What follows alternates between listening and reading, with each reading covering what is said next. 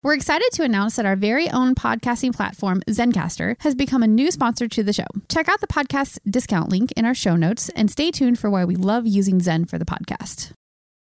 Spin your passion into a business with Shopify and break sales records with the world's best converting checkout. Let's hear that one more time.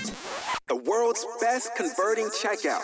Shopify's legendary checkout makes it easier for customers to shop on your website, across social media, and everywhere in between. Now that's music to your ears. Any way you spin it, you can be a smash hit with Shopify. Start your $1 a month trial today at shopify.com/records. You're listening to the Archaeology Podcast Network.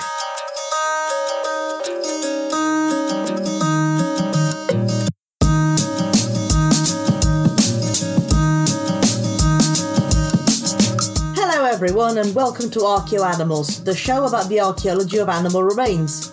Or animal remains in video games, as it seems. With you as always is me, myself and I, Simona Falanga, and with me my co-host. And me, Alex Fitzpatrick. You're not by yourself. Who has eaten? I have. New year, new me. Except it's March when we're recording this, so took a couple months. It's fine. Anyway, yes, we are once again doing a video game episode because you love it, we love doing it, and hey, it's less research, to be completely honest, because we're giant dorks. So, well, I'll have you know, there's a lot of research going into it. Not for me. Actually, it's mostly consists of sitting down and playing said video game. True. And if someone tells you off for being on your video game too long, be like, excuse me, it's research. Exactly. Shout out to all our Archeo gaming friends who have gamed the system by doing that. We salute you. Anyway, yes, we are talking video games. Specifically, we are talking Assassin's Creed, which is, for those of you who don't know, 12 main games, 17 spin-off games, and between me and Simona, we've played 2 of them. But I've watched 2 more being played. This is true, yes. And you know, I know of the other games, so technically we're very prepared. We're just as prepared as we were for the Pleistocene episode in terms of our actual knowledge. We were very prepared, just confused. True. I mean, I've played 5 of the games, but obviously the vote for Tristan being quiet during an episode came through last time, so... Oh, did it now? Yeah. Producers should be not seen or heard, so, you know. Anyway, I think we should probably do a real quick rundown of what Assassin's Creed is for those of you who don't know. And it's very overwhelming, I can understand, because again, 12 main games, 17 spin-off games, that's a lot. So it's a franchise of stealth and open world games where you play as a modern day member of a group known as the Assassins, who are searching for ancient artifacts known as the Pieces of Eden by using the Animus, which is this amazing piece of technology that allows the users to immerse themselves within the memory of ancestor assassins, and you have to evade the main antagonists, who are the Templars. And basically, the more recent games have kind of just, you know, no one cares about that modern stuff. We're here for the past stuff, because who cares about the Isu? I don't even know how to say it, because I don't. Yeah, no. Boring. I think in the later games you do get an option. Would you like to leave the animals? No, I'm good. That's all right. Yeah, I'm fine. In Odyssey, you can leave the Animus to do like little story bits, and then it's like they encourage you to walk around and like check out the like click on things that give you like more backstory to the modern day stuff. And I'm like, no, I'm going back in the Animus. I don't care. Yeah, they're just like personally, I'm more for just the exploration of the reconstructed ancient world. Quite frankly. Yeah, I mean, that's what everyone's here for. I mean, clearly that's what they're putting more effort into. I mean, we're not going to get into, like, the nitty-gritty of, like, the game itself, because obviously we've played 2 of the games. But, yeah, so I am here to represent Odyssey. That's the only one I've played. And Simona? I'll be talking about the latest game that's come out, which is Valhalla. And that should be enough for you people, to be completely honest. anything that I'm involved in should probably be enough for 3 lifetimes. Yeah, no. I mean, to be fair, I'm surprised we haven't gotten like a proper Roman Assassin's Creed yet. Because I know there's like, it kind of gets into that period in Origins, right? Because it's later Egyptian. Well, yeah, because it's a Ptolemaic period, so you do have the Romans in there. It's not the same as like Roman, you know what I mean? We'll take it for the bingo card. If you're marking your bingo card for Archaeoanalysis episodes, you can mark off Romans on your card. Oh, when are we going to actually do that? We got to produce that. Yeah, it's in progress, Good. Anyway, I think we're going to start with, or I'm going to start with Odyssey, if that's okay, because I probably have less to say than Simona. Sure. I don't know. I'm looking at the show notes, Simona. So, well, I've done a lot of research, okay? I have done research by going into my memory banks and remembering I think, over 150 hours I spent in Odyssey, including the DLC. So have you got into, like, your own animus? Basically, yeah. I mean, I have, like, video game brain where I need to do everything and collect everything. So, yeah, I spent a lot of time in Odyssey, like a really long time. I am very much the same, but I can tell you just as a quick sort of sidebar, in Valhalla, I just went, no, I am not doing this. Just no. Odyssey. Yes, Odyssey. So I wanted to talk about one of our favorite things, not ritual, unfortunately, but domestication. Woo! We all love it. Everyone loves it. Yeah, what Simona just did.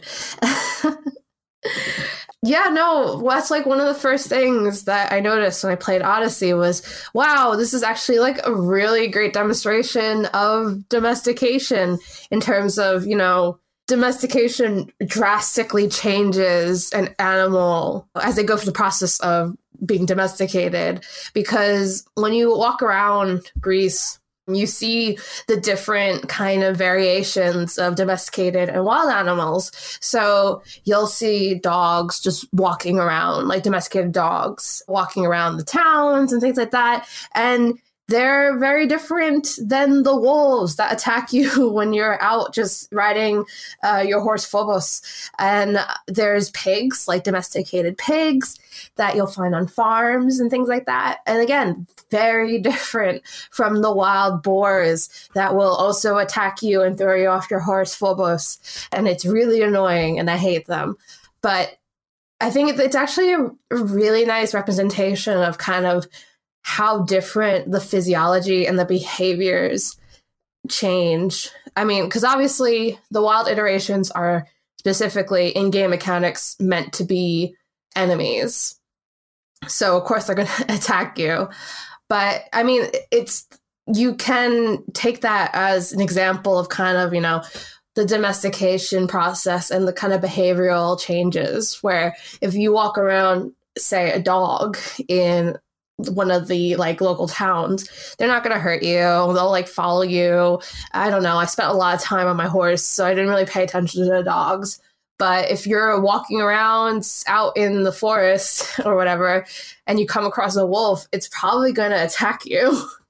So it's really interesting. And one of the reasons why we wanted to do this episode, and something that I'm really interested in when it comes to Assassin's Creed, is because they're very dedicated on replicating the past, that they bring that kind of level of detail to the animals. And it's interesting to kind of look at Assassin's Creed games as a form of reconstruction of the past to a level of detail that you don't necessarily see in other video games, because it's specifically like the actual environment around you. So like from an archaeological perspective, it's really interesting. Anyway, more important than that is the fanciful fauna. Woo! There's definitely plenty of that.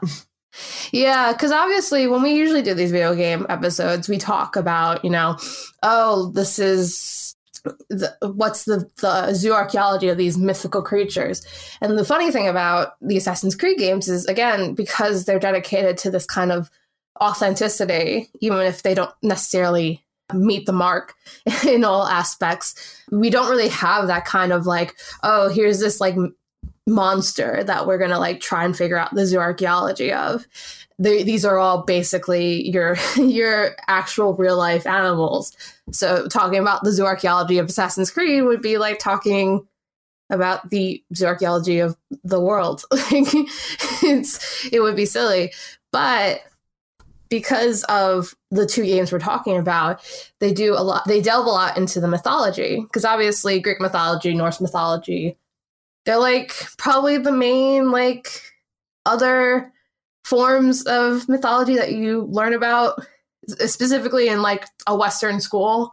So of course they're going to delve into that. So in Odyssey, you actually get to run into legendary animals, which are extremely cool. There's a whole quest line where you're tasked by a worshiper of Artemis to hunt the legendary animals from Greek mythology.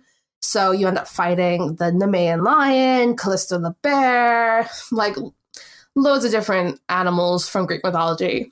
And it's really interesting to see how they illustrate those and represent them in the game. They're not necessarily like a bloodborne creature, you know, nothing like a giant anime looking thing. They're just slightly bigger than their normal iterations, but obviously much more powerful. I think that pretty much goes for also the more recent games, as sort of Assassin's Creed has moved to a more sort of not quite RPG, but in a way, so these open world games, you do tend to find these mythical creatures I don't think you really found in the previous games, and they do tend to be, for the most part, just larger versions of the actual animals. They may have some interesting like fur coloring. So I think one of the ones in Valhalla is like a complete like a white elk. That's really big. Similar in Odyssey. I think it's two things. I think it's the fact that they're committing more to the past stuff, because from what I understand, and especially the first couple of games, it was more or less like almost evenly split. You would spend a lot of time out of the Animus as well. And now I think they realize a lot of people just kind of really like the stuff in the past in the Animus. So they're focusing more on that. And also, like I said, the last two games specifically, I can't really speak for Origins, but they're picking older time periods than what they normally kind of done. So you have more of this like rich lore that you can draw on, because the last couple games before these were, you know, like 18th century London, it's Revolutionary War era America, you know, things like that, which you don't necessarily have that kind of fanciful thing to draw upon, if that makes sense. Yeah, and also the fact that the playing characters have not really been assassins. Because if you think about Cassandra, or I guess / Alexios, but I've played as it's Cassandra. Is what she was alive long before the assassins were a thing. And of course, then in Origins, Bayek is not an assassin himself. It's all about how the order of the assassins is formed. And even in the latest installment, Eivor is not an assassin. It's just a person. Again, I think it's that kind of, not that they're like abandoning that storyline, because obviously the Assassins and Templars thing is the backbone of the series. I just think they're not focusing as much, which again leaves them all this room to do cool things like the legendary creatures in Odyssey and in Valhalla. And again, they are committing a bit more to the authenticity. I mean, I think they did it in Odyssey and they did it in Origins. I don't know if they did in Valhalla, but they had they had a lot of academic input, and I know Odyssey had and I think also Origins had a thing where you can just walk around and like learn about Egypt and ancient Greece. Yeah, I think I know of Origins for sure where you can do it. I think it's really good because, I mean, a lot of effort has been put into these games. Of course, as you said, it doesn't always hit the mark. There's a few things where you go, what? But it's brilliantly done, in all fairness. And in a way, there is some educational value to it, especially with these new sort of exploration modes where you just look around the world. I do think it has a fair amount of value, as you said before as well. That's a reconstruction of a particular time period. Yeah, I mean, it's kind of like something that archaeology has been doing for a while. Not to this level, though. As soon as like digital technologies took off, a lot of archaeologists have been doing digital reconstructions, not necessarily at this level of detail. It's really interesting to look at the Assassin's Creed games as, you know, oh, if we had this level of resources and these kind of people working on it, the kind of detailed reconstructions we could do of the past would be mind-blowing, you know? Oh, absolutely. Like, if you had the funding for that, so, whew. I mean, maybe these last couple of Assassin's Creed games are just like a couple of disgruntled archaeologists who secretly were like, let's pretend to be video game developers and get like all the funding we actually been trying to get for ages. That's how you do it. You scam them. But yeah, no, I mean, there's a lot I could say about Odyssey, and obviously I didn't want to take up all the space, but it's like a lot of it's just the mundane, really. Like my partner, I think, was just annoyed at me after a while because I would just point out like, oh, do you see that? Do you see that? Oh, do you see that?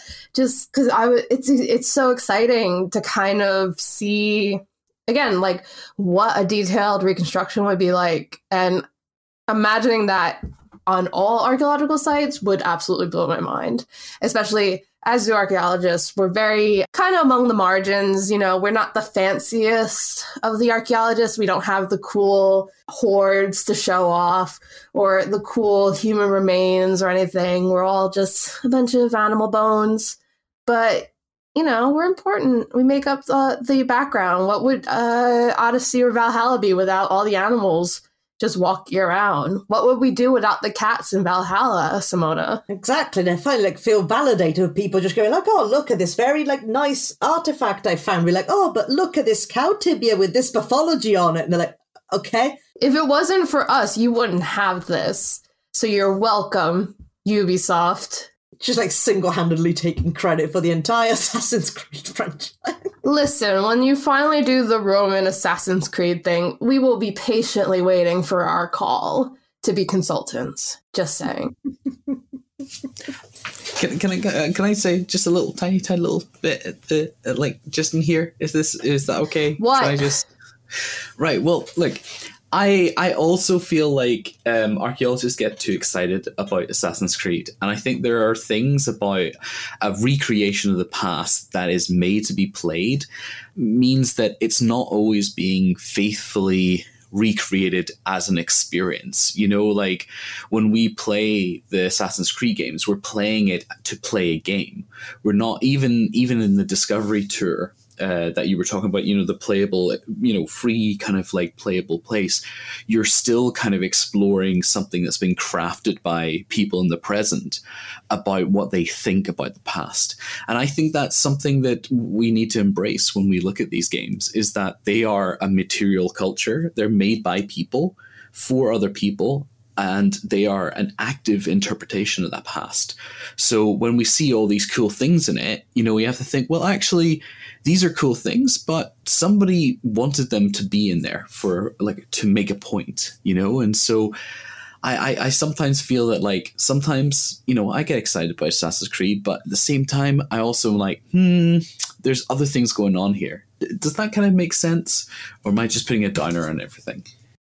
I mean, in terms of like bias, I think in a way, like I wouldn't be able to comment necessarily on Assassin's Creed, but bias is inherent to man. I think as hard as we try, we all put our bias into everything. I think like as part of archaeology as a discipline, the hardest thing that you have to, because you absolutely have to try and minimize your bias as much as possible, but it will be there in some form or another, wouldn't it?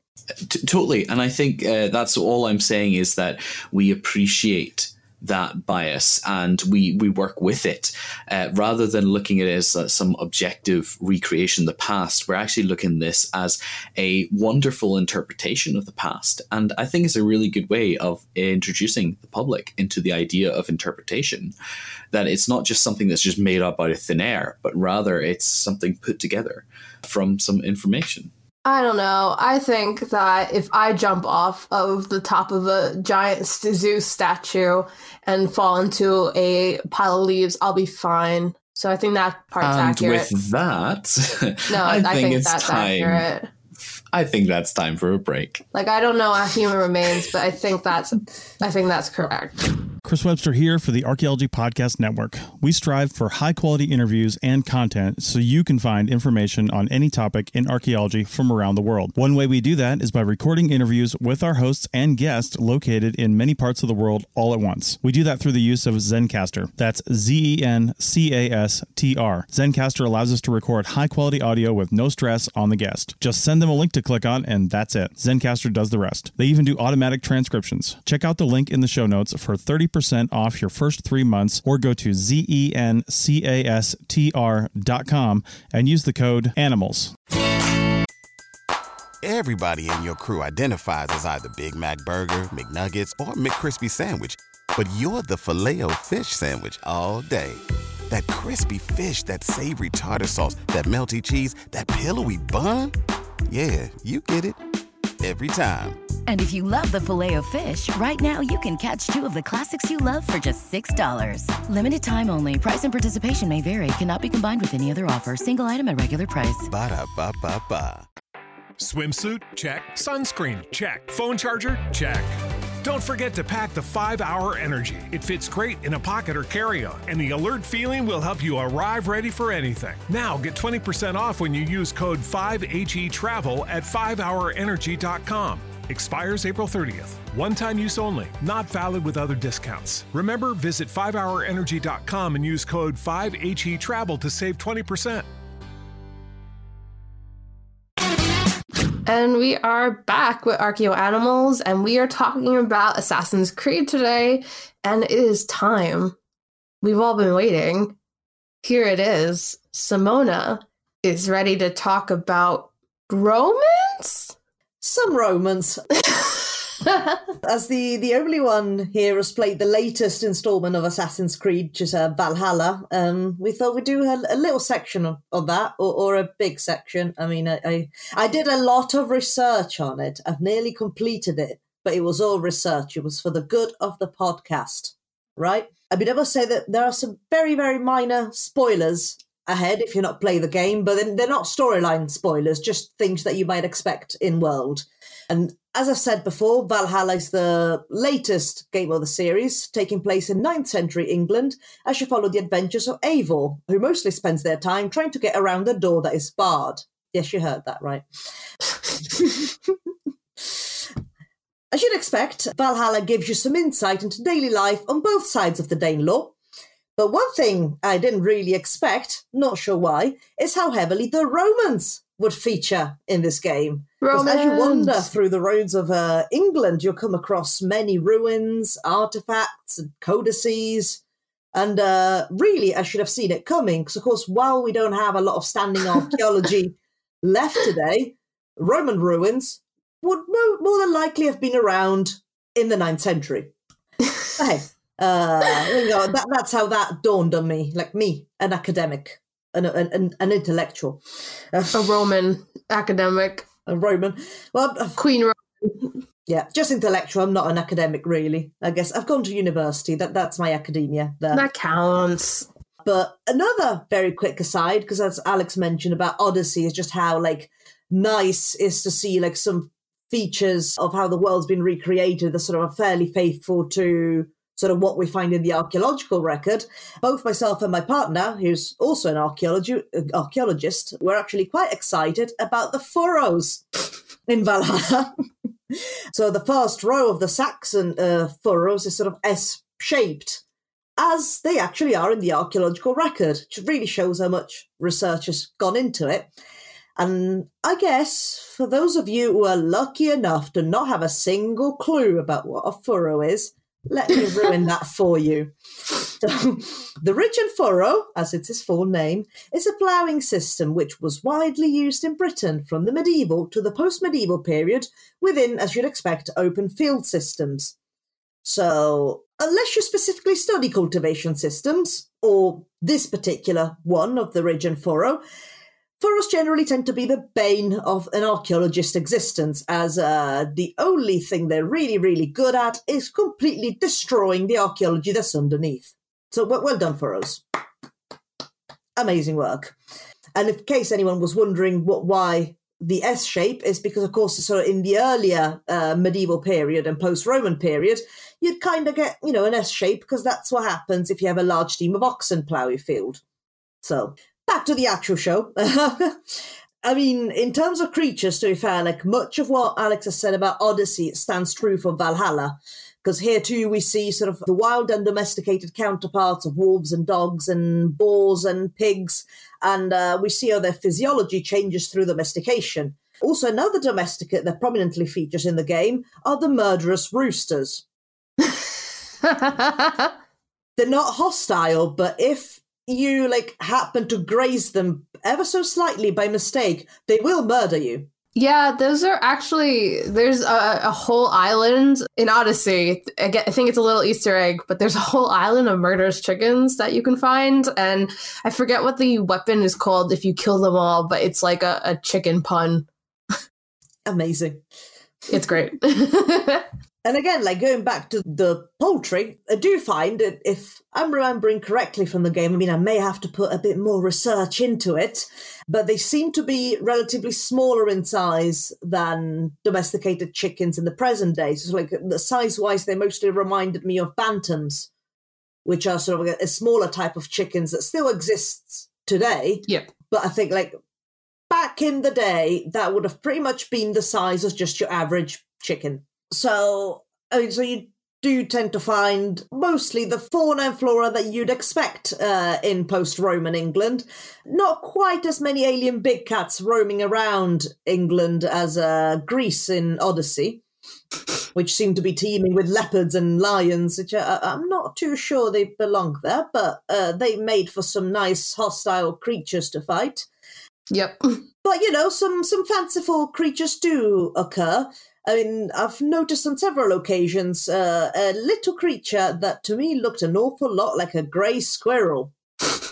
Gentlemen, a nice Saxon grey squirrel, which of course weren't introduced to Britain until the Victorian period, as I'm pretty sure I've mentioned about 2,400 times. But I may have been wrong. It might have just been a very greyish coloured red squirrel. Or a red squirrel that was having a bad day. Who knows? What you do also see in Valhalla a bunch are snakes that are casually hiding in large terracotta vessels, ready to attack you as you smash them, which I'm pretty sure is also true for Odyssey and Origins. Although, to be fair, when it comes to snakes, I mean, I'm not sure what their tendency to hide in terracotta vessels is, although it does make for a nice game mechanic. Snakes do exist in Britain, I mean, largely in the form of the adder, the grass, and the smooth snake. Because I tend to kill these snakes in-game pretty much instantly, I can't really comment if the ones found in these jars are any or indeed either of these three that I've mentioned. But they're snakes. I wonder if that's just a holdover from Odyssey, because snakes were a huge part of Odyssey. You couldn't walk 3 feet in a ancient Mycenaean tomb without running into 30 snakes. Yeah, I'm pretty sure it was the same thing in Origins. And it is very much the same for Valhalla. And at first I thought, okay, but there's snakes in all these terracotta pots here as well. But to be fair, there are about 3 species of snakes in Britain, so that's not actually far-fetched. True, yeah. I can't comment for if there's any sort of snake behavioral experts that can tell us about their tendency to go hide in terracotta vessels. But again, it makes for the game mechanic, because you break the pots to, loot some coins and things, and then, snake in your face. Game mechanic. It makes it fun. And of course, much like in Odyssey, as I think I've mentioned before, you do tend to have some mythical creatures that do tend to be usually just a larger version of the actual sort of real-life animal. I feel like some are loosely based on folklore. One that I can think in particular, there's a black dog that you fight. And of course, because a black dog features very prominently in the folklore of Britain and Ireland. Yeah. It might be to do with that, but also, much, much, much larger puppers of the likes of Fenrir, which is a definitely well-known mythological creature.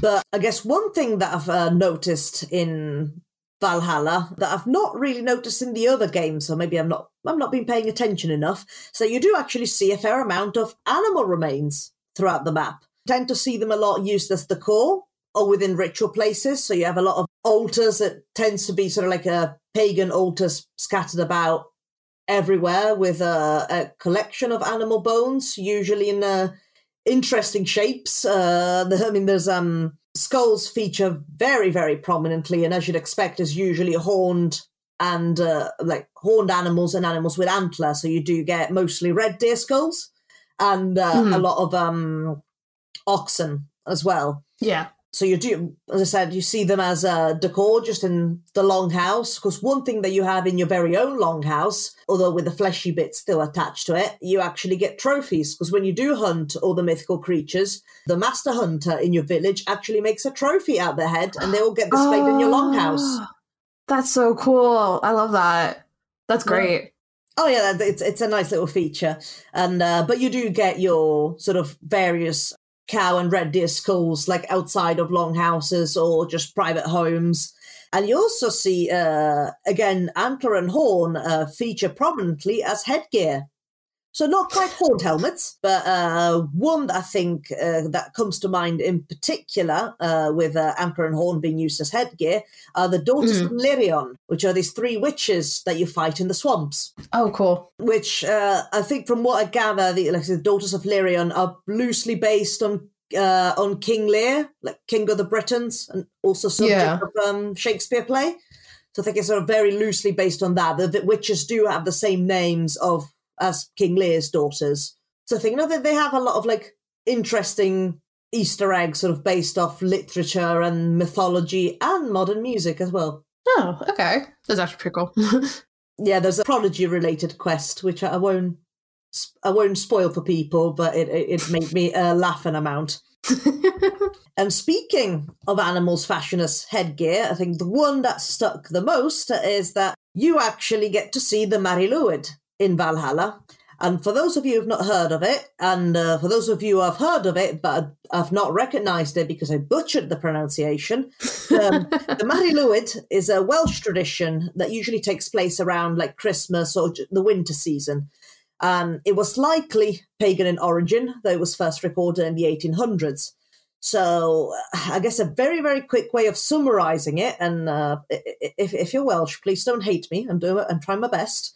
But someone would wear a horse skull on a pole, so roughly where your head should be, decorated with ribbons, and actually the jaws of the horse skull have hinges, so the skull can basically open and close its mouth. So thus the Mariluid would parade around the village and houses, requesting entry through song. When eventually let in, they would be given food and drink. It's extremely cool. I love the concept of the Mariluid. So that's cool that it's in there.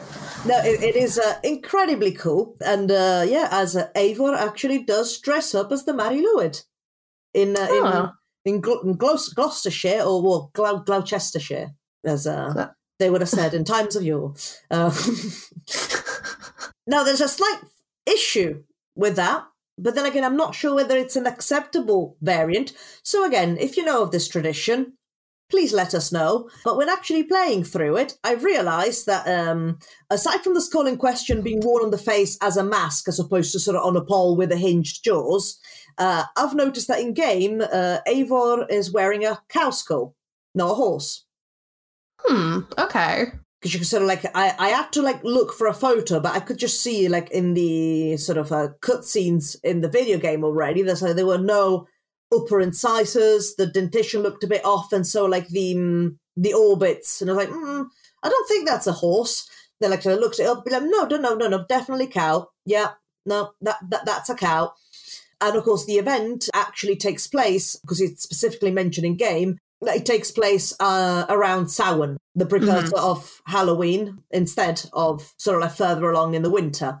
I wonder if it's just more of a clearly inspired by the Mariluid, but like kind of representing like its pagan origins, maybe? Yeah, potentially, because like later on you would have had Saturnalia anyway. So, but they went for Samhain, which...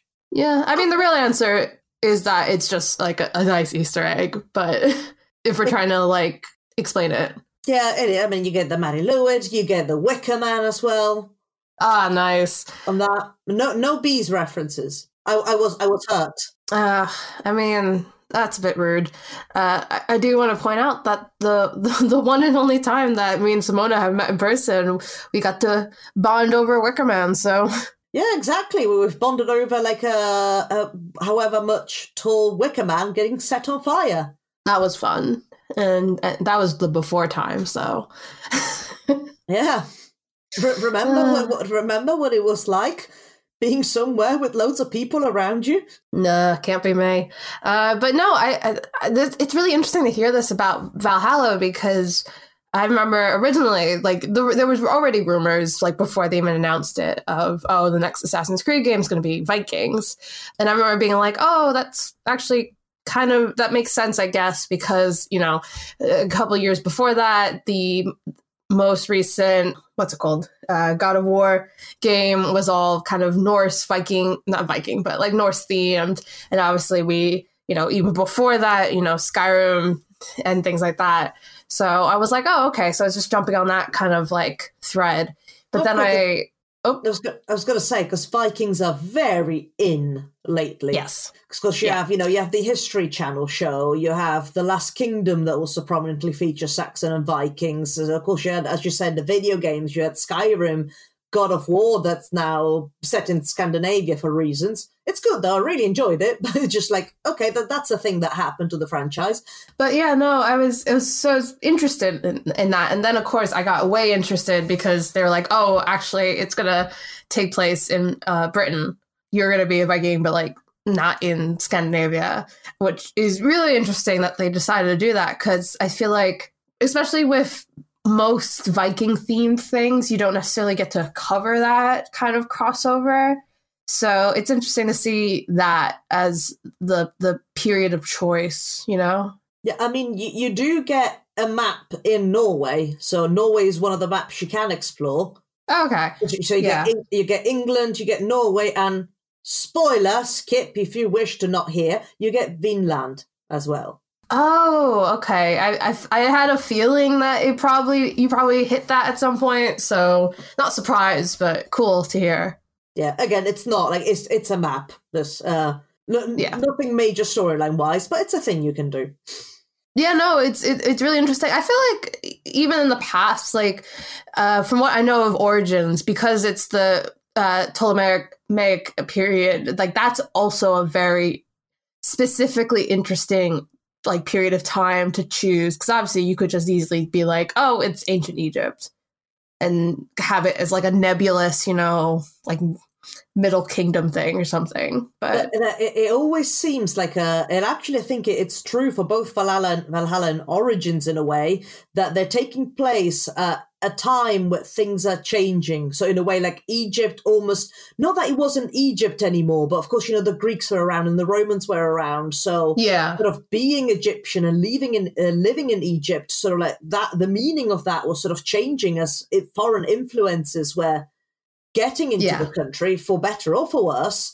But in a way, it's the same for Valhalla, because they didn't set to say in 8th century England or the early 9th, sort of when the raids started to happen. It's set sort of still in that time frame, but a little bit later than that. So it's not, they've not been riding the wave of, let's go and raid England and conquer all of it. Of course, there are raiding things because it's part of the game mechanic, but it's actually sort of at that point where you arrive in England, but you want to settle.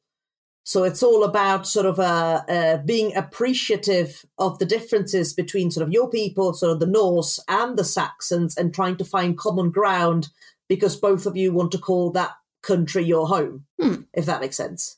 And I think that's a good place to take a break. So I think we will, and we'll get back with our next segment. Everybody in your crew identifies as either Big Mac Burger, McNuggets, or McCrispy Sandwich. But you're the Filet-O-Fish Sandwich all day. That crispy fish, that savory tartar sauce, that melty cheese, that pillowy bun. Yeah, you get it. Every time. And if you love the Filet-O-Fish, right now you can catch 2 of the classics you love for just $6. Limited time only. Price and participation may vary. Cannot be combined with any other offer. Single item at regular price. Ba-da-ba-ba-ba. Swimsuit? Check. Sunscreen? Check. Phone charger? Check. Don't forget to pack the 5-Hour Energy. It fits great in a pocket or carry-on, and the alert feeling will help you arrive ready for anything. Now get 20% off when you use code 5HETRAVEL at 5hourenergy.com. Expires April 30th. One-time use only. Not valid with other discounts. Remember, visit 5hourenergy.com and use code 5HETRAVEL to save 20%.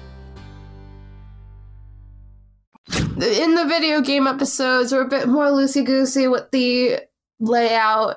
So instead of case studies, I'm sorry, I apologize that we're not doing case studies, because basically this whole episode was case studies. We're just kind of generally going to talk about Assassin's Creed now, because again, we've only played 2 of them. I wanted to throw a little area for bits and pieces. So one of the things I wanted to talk about, and I think it's one of the reasons why I was really keen on doing this episode, is the Great Auk. We got to talk about the Great Auk. As I think I've talked about on this podcast, I love the Great Auk because I have personally met the Great Auk. Well, the remains of the Great Auk. I was going to say, I'd be very impressed if you met a living Great Auk. Is that what the academics are hiding from us? The Great Auk lives? I want to be when we're recording this, we recently had the thylacine news of the alleged thylacine, which is a extinct marsupial from Australia. There was a whole big thing of we finally caught more real footage of the last thylacine or whatever. And another one? Yeah, it came out literally on the 1st of March, so 2 days ago from when we're recording this. And it was not a thylacine, as it turns out. But I want to be that person, but with the Great Auk. Then you be the person you want to be. Yeah, I'm just going to take photos of puffins and really tall puffins and penguins and be oh, look, I found the Great Auk. I feel that'd be a good career shift for me, you know? just put a little makeshift beak sheath on a puffin. Yeah, there you go, Great Auk. Just hot glue, don't hot glue. I won't. This is a joke. This is a hypothetical. I wouldn't do that, but it would be funny. But yeah, we have to talk about the Great Auk. So just some background on the Great Auk. I love talking about the Great Auk. It's a very sad extinct bird that used to be very prominent in the North Atlantic and the Atlantic Isles, and then people just kept killing it. And as it got more and more rare and endangered, people were hey, you know what? We should have a bunch of Great Auk for our natural history collections. So they kept dying even more because that made sense. Conservation wasn't really a thing at the time. It was conservation, but in the form of stuffing. Yeah, in a way it was conservation, but not the best kind. But yeah, and then the last one, allegedly the last one, was killed because 3 sailors thought it was a witch. So they tied it up to the mast of their ship and then beat it to death. So. Oh dear. Yeah, anyway, sad story, but I guess Assassin's Creed wanted to pay homage to such a sad, sad bird, because you can find it in Assassin's Creed Rogue, which I believe is a spin-off game from Black Sails. It's kind of like a spin-off game. It's not really a really full game. It doesn't get highly rated. Okay. Yeah, I only know because my partner had pointed out oh, isn't that the bird that you won't shut up about? And I was yeah, it is. So you play as Shay Cormac, who is, I believe, a Templar. He's an ex-assassin who becomes a Templar. I don't really care about that stuff, but it's the most offensive Irish accent ever. Really? I just think that really it is. It is levels of where I feel offended as an Irish person, that bad. Really? Huh. Okay. Anyway, ignoring that, you're sailing the North Atlantic in this game, and as you sail around, you can occasionally find like loads of Great Auk who scatter immediately when you go past them, like they jump in the water and stuff. And I just wanted to bring that up because I appreciate the detail. Again, it's a testament to the kind of commitment to these really small details. Obviously, at the time, you would be running into lots of Great Auk, and it's also not really a well-known extinct species. When I looked up, because I also, just to hype up my blog, I wrote about it for a blog post, and I was looking for images, and I found I found so many YouTube videos and blog posts from when the game was released, because I guess in one of the trailers you could see them, and people were like, "Oh, why are there penguins in the Atlantic Ocean?" And it's like, they're not penguins, they're Great Auk. So yeah, shout out to them for that. I feel represented. I relate to the sad Great Auk. No, it's a nice little thing. I've not played the game myself, but I mean, I haven't either. I just got really excited. I'm not going to play the game for that, but you know. No, and I guess it's also nice again just to explain things that video games can do, because of course they've sort of reconstructed a different time period, and aside from sort of the flora and fauna that most of which is still around today, you do also get to see reconstructions of extinct animals, and it might be a lot of people's first experience of a Great Auk that they might not have heard of before. Yeah, no, exactly.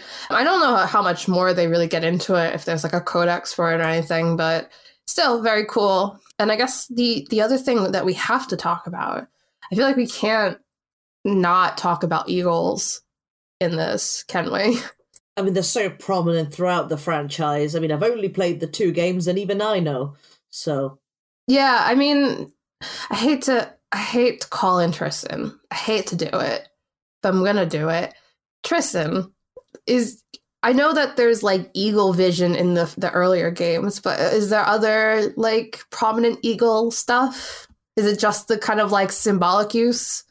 I mean, the eagle sound is the call of the eagle is embedded in my brain. Okay. Playing for Assassin's Creed 1, 2, Revelations, Brotherhood, 3. It's the sound of jumping into hay.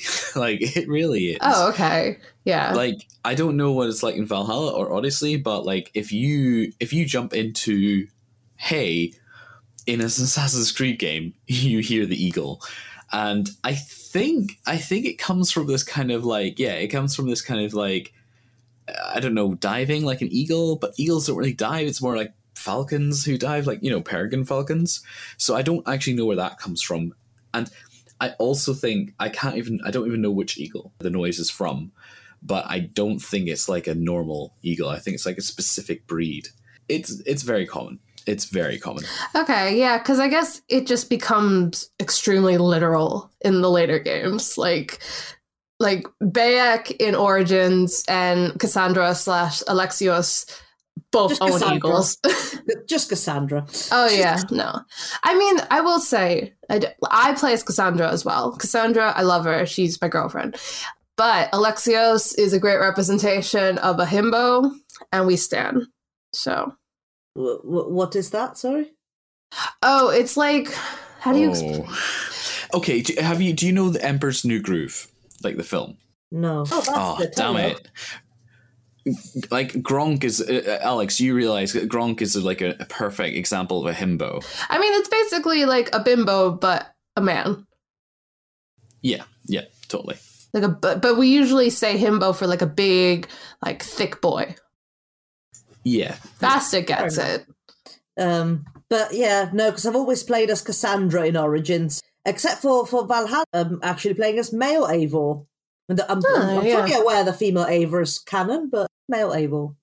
But yeah, I mean, when I looked it up, it seems like if you look carefully at the classic Assassin's design for armor and weaponry, it's all based on an eagle motif. And as Tristan said, the eagle noise plays when you dive. The method of scouting that assassins use, where they're like perched up in a high area, is called eagle vision. And then basically in the later games, so the games that me and Simona have played, it's just extremely literal.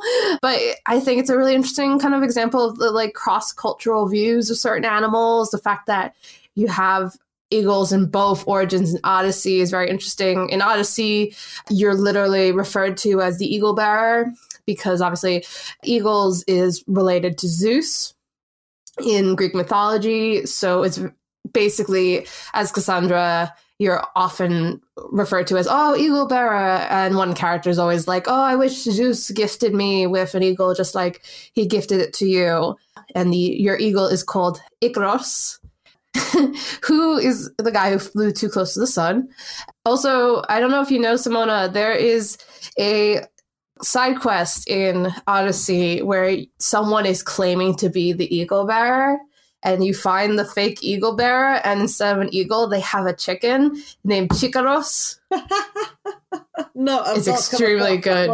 It's so good. I've not actually got around to completing Odyssey because then I think another playthrough of Dragon Age got in the way. Oh, and Andromeda as well. But one thing I was going to add about the eagle visions, I think in the later games, it's not called eagle vision at all. So, when you highlight enemies around you, that's, at least in Valhalla, that's not eagle vision anymore. Oh, what is it? That's called Odin's Sight. Oh, okay. Yeah, that makes more sense. I can't remember. What can't you remember? Oh, yeah. I can't remember if it's called Eagle Vision in Odyssey. I mean, it's a little bit different, obviously, because you basically take over Icaros and, pinpoint things. And I believe in Valhalla, you become a raven. Yeah, that's the one. But I thought that wasn't the Eagle Vision. The Eagle Vision was the one not where you actually take the place of your bird, but is, I don't know, on console, it's just pressing R3. Is when it highlights enemies around you. Like, it doesn't really have much to do with the bird, but I thought that was the eagle vision in the older games. I mean, again, hate to call him, but Tristan, is that correct, or do you know? I'm not sure what it's called in the, specifically. I'm pretty sure eagle vision is in 1, 2, 2.5, and 3. I can't remember what it's called in Black Flag explicitly. I found an article. So Eagle Vision in the previous games would let you see through walls to track your targets. Mm-hmm. And that doesn't actually exist in Odyssey because obviously you just have Icaros to kind of pinpoint. Yeah. So I guess that's come back in Valhalla then, because your Raven can't actually track enemies or scout them. You actually have to use Odin's Sight for that. Mm-hmm. It's a little bit weird like that. Yeah, I think that was one of the selling points of Valhalla, and it's something my partner pointed out was they're bringing back a lot of the classic Assassin's Creed elements, because obviously Odyssey really went completely left field in a lot of respects in comparison to other Assassin's Creed games, and that it seemed like Valhalla was kind of hitting a sweet spot in the middle between the kind of more open world, basic RPG stuff that Odyssey brought and the kind of Assassin's Creed stealth things, You can really do it both ways in Valhalla, because I find I've never really found a need for sneaking around. You can go, well, not quite guns blazing, but axe blazing, I guess, and just kill everyone, and that's fine. But in a way that sort of means that your bird is sort of redundant in a way, because of course before you track your enemies, and that was the way you discover them in Odyssey, and then the little sound as you're flying through, and all the toop, toop, toop, toop, as it selects, it shows all the enemies that pop up and their strength. You don't get any of that in Valhalla. Oh, okay. But I guess back to the birds per se, as I guess we've hinted several times by now. You do have, as you said, cross-cultural views of certain animals. So you do see the eagles, I guess, in the earlier of the newer games. I guess the eagles are there purely because they sort of become in a way to symbolize the assassins. And then in Odyssey, it moves a little bit more mythological because, as you said, you know, your eagle's called Icarus. Again, the guy who flew too close to the sun. So you're getting a little bit more into mythology there. And in Valhalla, I said, as we've hinted several times by now, you have no eagle at all. You actually have a raven, which makes sense because the raven is very prominent in Norse mythology. And as many of you would know, the raven is associated with Odin, who did in fact own two of them, Hugin and Munin. And the two would actually fly around Midgard, so like our world, and gather information, and then they would go and relay it to Odin. So in a way, like, it's an interesting little thing because that's pretty much exactly what your bird is supposed to do, because they gather around, because you can still scout for resources and such, and then, you know, they come back to you. Yeah, it's really interesting to see that, again, because it's something we touched upon in the first two parts of this episode, the kind of, you know, these later games are leaning more into the cultural kind of mythologies based in the time period and cultures that they're set around. So it's interesting that they took what was more or less like a sort of mechanic in the original earlier games and kind of combining it with the cultural touchstones that we know about. So again, Icarus and Zeus and the ravens and Odin in Valhalla, and combining them together so that it makes sense in the kind of lore of the game, you know, like obviously in Odyssey, if you have that eagle flying around you, you're going to utilize the eagle because, of course, you know, oh, this was a gift from Zeus. Of course, I'm going to use this eagle. And likewise with ravens, obviously we're going to use this raven. It's, you know, they're important. Yeah, it's a pretty nifty one. You can actually like get different skins for the raven and have it in different colours.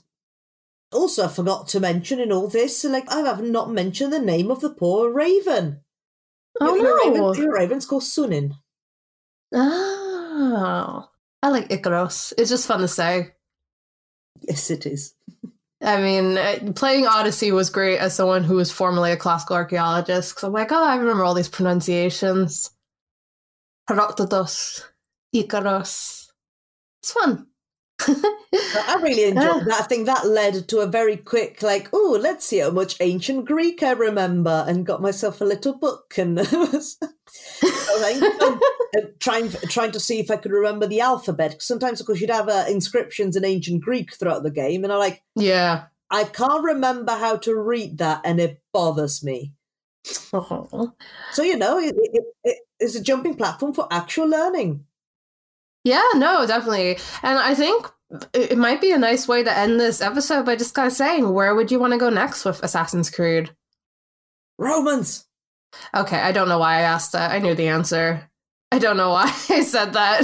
Why don't we go to, right, and I know this is going to sound crazy, why don't we go to just before the first Assassin's Creed game was made and do an archaeology of the development of Assassin's Creed? Like, you play one of the people who's playing the developer who's creating the first game. That is the kind of meta-analysis that I love. Reflexology, baby, or reflexiness, baby. I love it. Okay. Yeah, that's okay. This is why we don't let me talk. No, never again. Anyway, I think that's a good place to end the episode. So, as always, you can find us on Twitter at ArchaeoAnimals. We have a Facebook page at ArchaeoAnimals. You obviously can find us on archaeologypodcastnetwork.com. Join Archaeology Podcast Network as a member. It supports us. It supports the network and the rest of the shows. You get cool bonus content. And obviously, send us a message if you want us to cover another video game. We're kind of running out of video games that we could definitely do offhand. So, always happy to have suggestions. I'll say, if you want just an entire episode of Bastet purring, we can also arrange that. Yeah. So let us know on Twitter. Rate, subscribe, like, whatever. You know the drill. Bye, everyone. Bye. Leave us, take a sit. Ain't there nothing I can take a sit. listening to Archeo Animals. Please subscribe and rate the podcast wherever you get your podcast from. You can find us on Twitter at Archeo Animals. Also, the views expressed on the podcast are those of ourselves, the hosts and guests, and do not necessarily represent those of our institution, employers, and the Archaeology Podcast Network. Thanks for listening. This episode was produced by Chris Webster from his RV Traveling America, Tristan Boyle in Scotland, and the Archaeology Podcast Network, and was edited by Rachel Roden. This has been a presentation of the Archaeology Podcast Network. Visit us on the web for show notes and other podcasts at www.archpodnet.com. Contact us at chris@archaeologypodcastnetwork.com. Thanks again for listening to this episode and for supporting the Archaeology Podcast Network. If you want these shows to keep going, consider becoming a member for just $7.99 US a month. That's cheaper than a venti quad eggnog latte. Go to archpodnet.com/members for more info. Everybody in your crew identifies as either Big Mac Burger, McNuggets, or McCrispy Sandwich. But you're the Filet-O-Fish Sandwich all day. That crispy fish, that savory tartar sauce, that melty cheese, that pillowy bun. Yeah, you get it. Every time. And if you love the Filet-O-Fish, right now you can catch two of the classics you love for just $6. Limited time only. Price and participation may vary. Cannot be combined with any other offer. Single item at regular price. Ba-da-ba-ba-ba. Don't you love an extra $100 in your pocket? Have a TurboTax expert file your taxes for you by March 31st to get $100 back instantly. Because no matter what moves you made last year, TurboTax makes them count. That means getting $100 back and 100% accurate taxes, only from Intuit TurboTax. Must file by 3/31. Credit only applicable to federal filing fees with TurboTax full service. Offer can be modified or terminated at any time.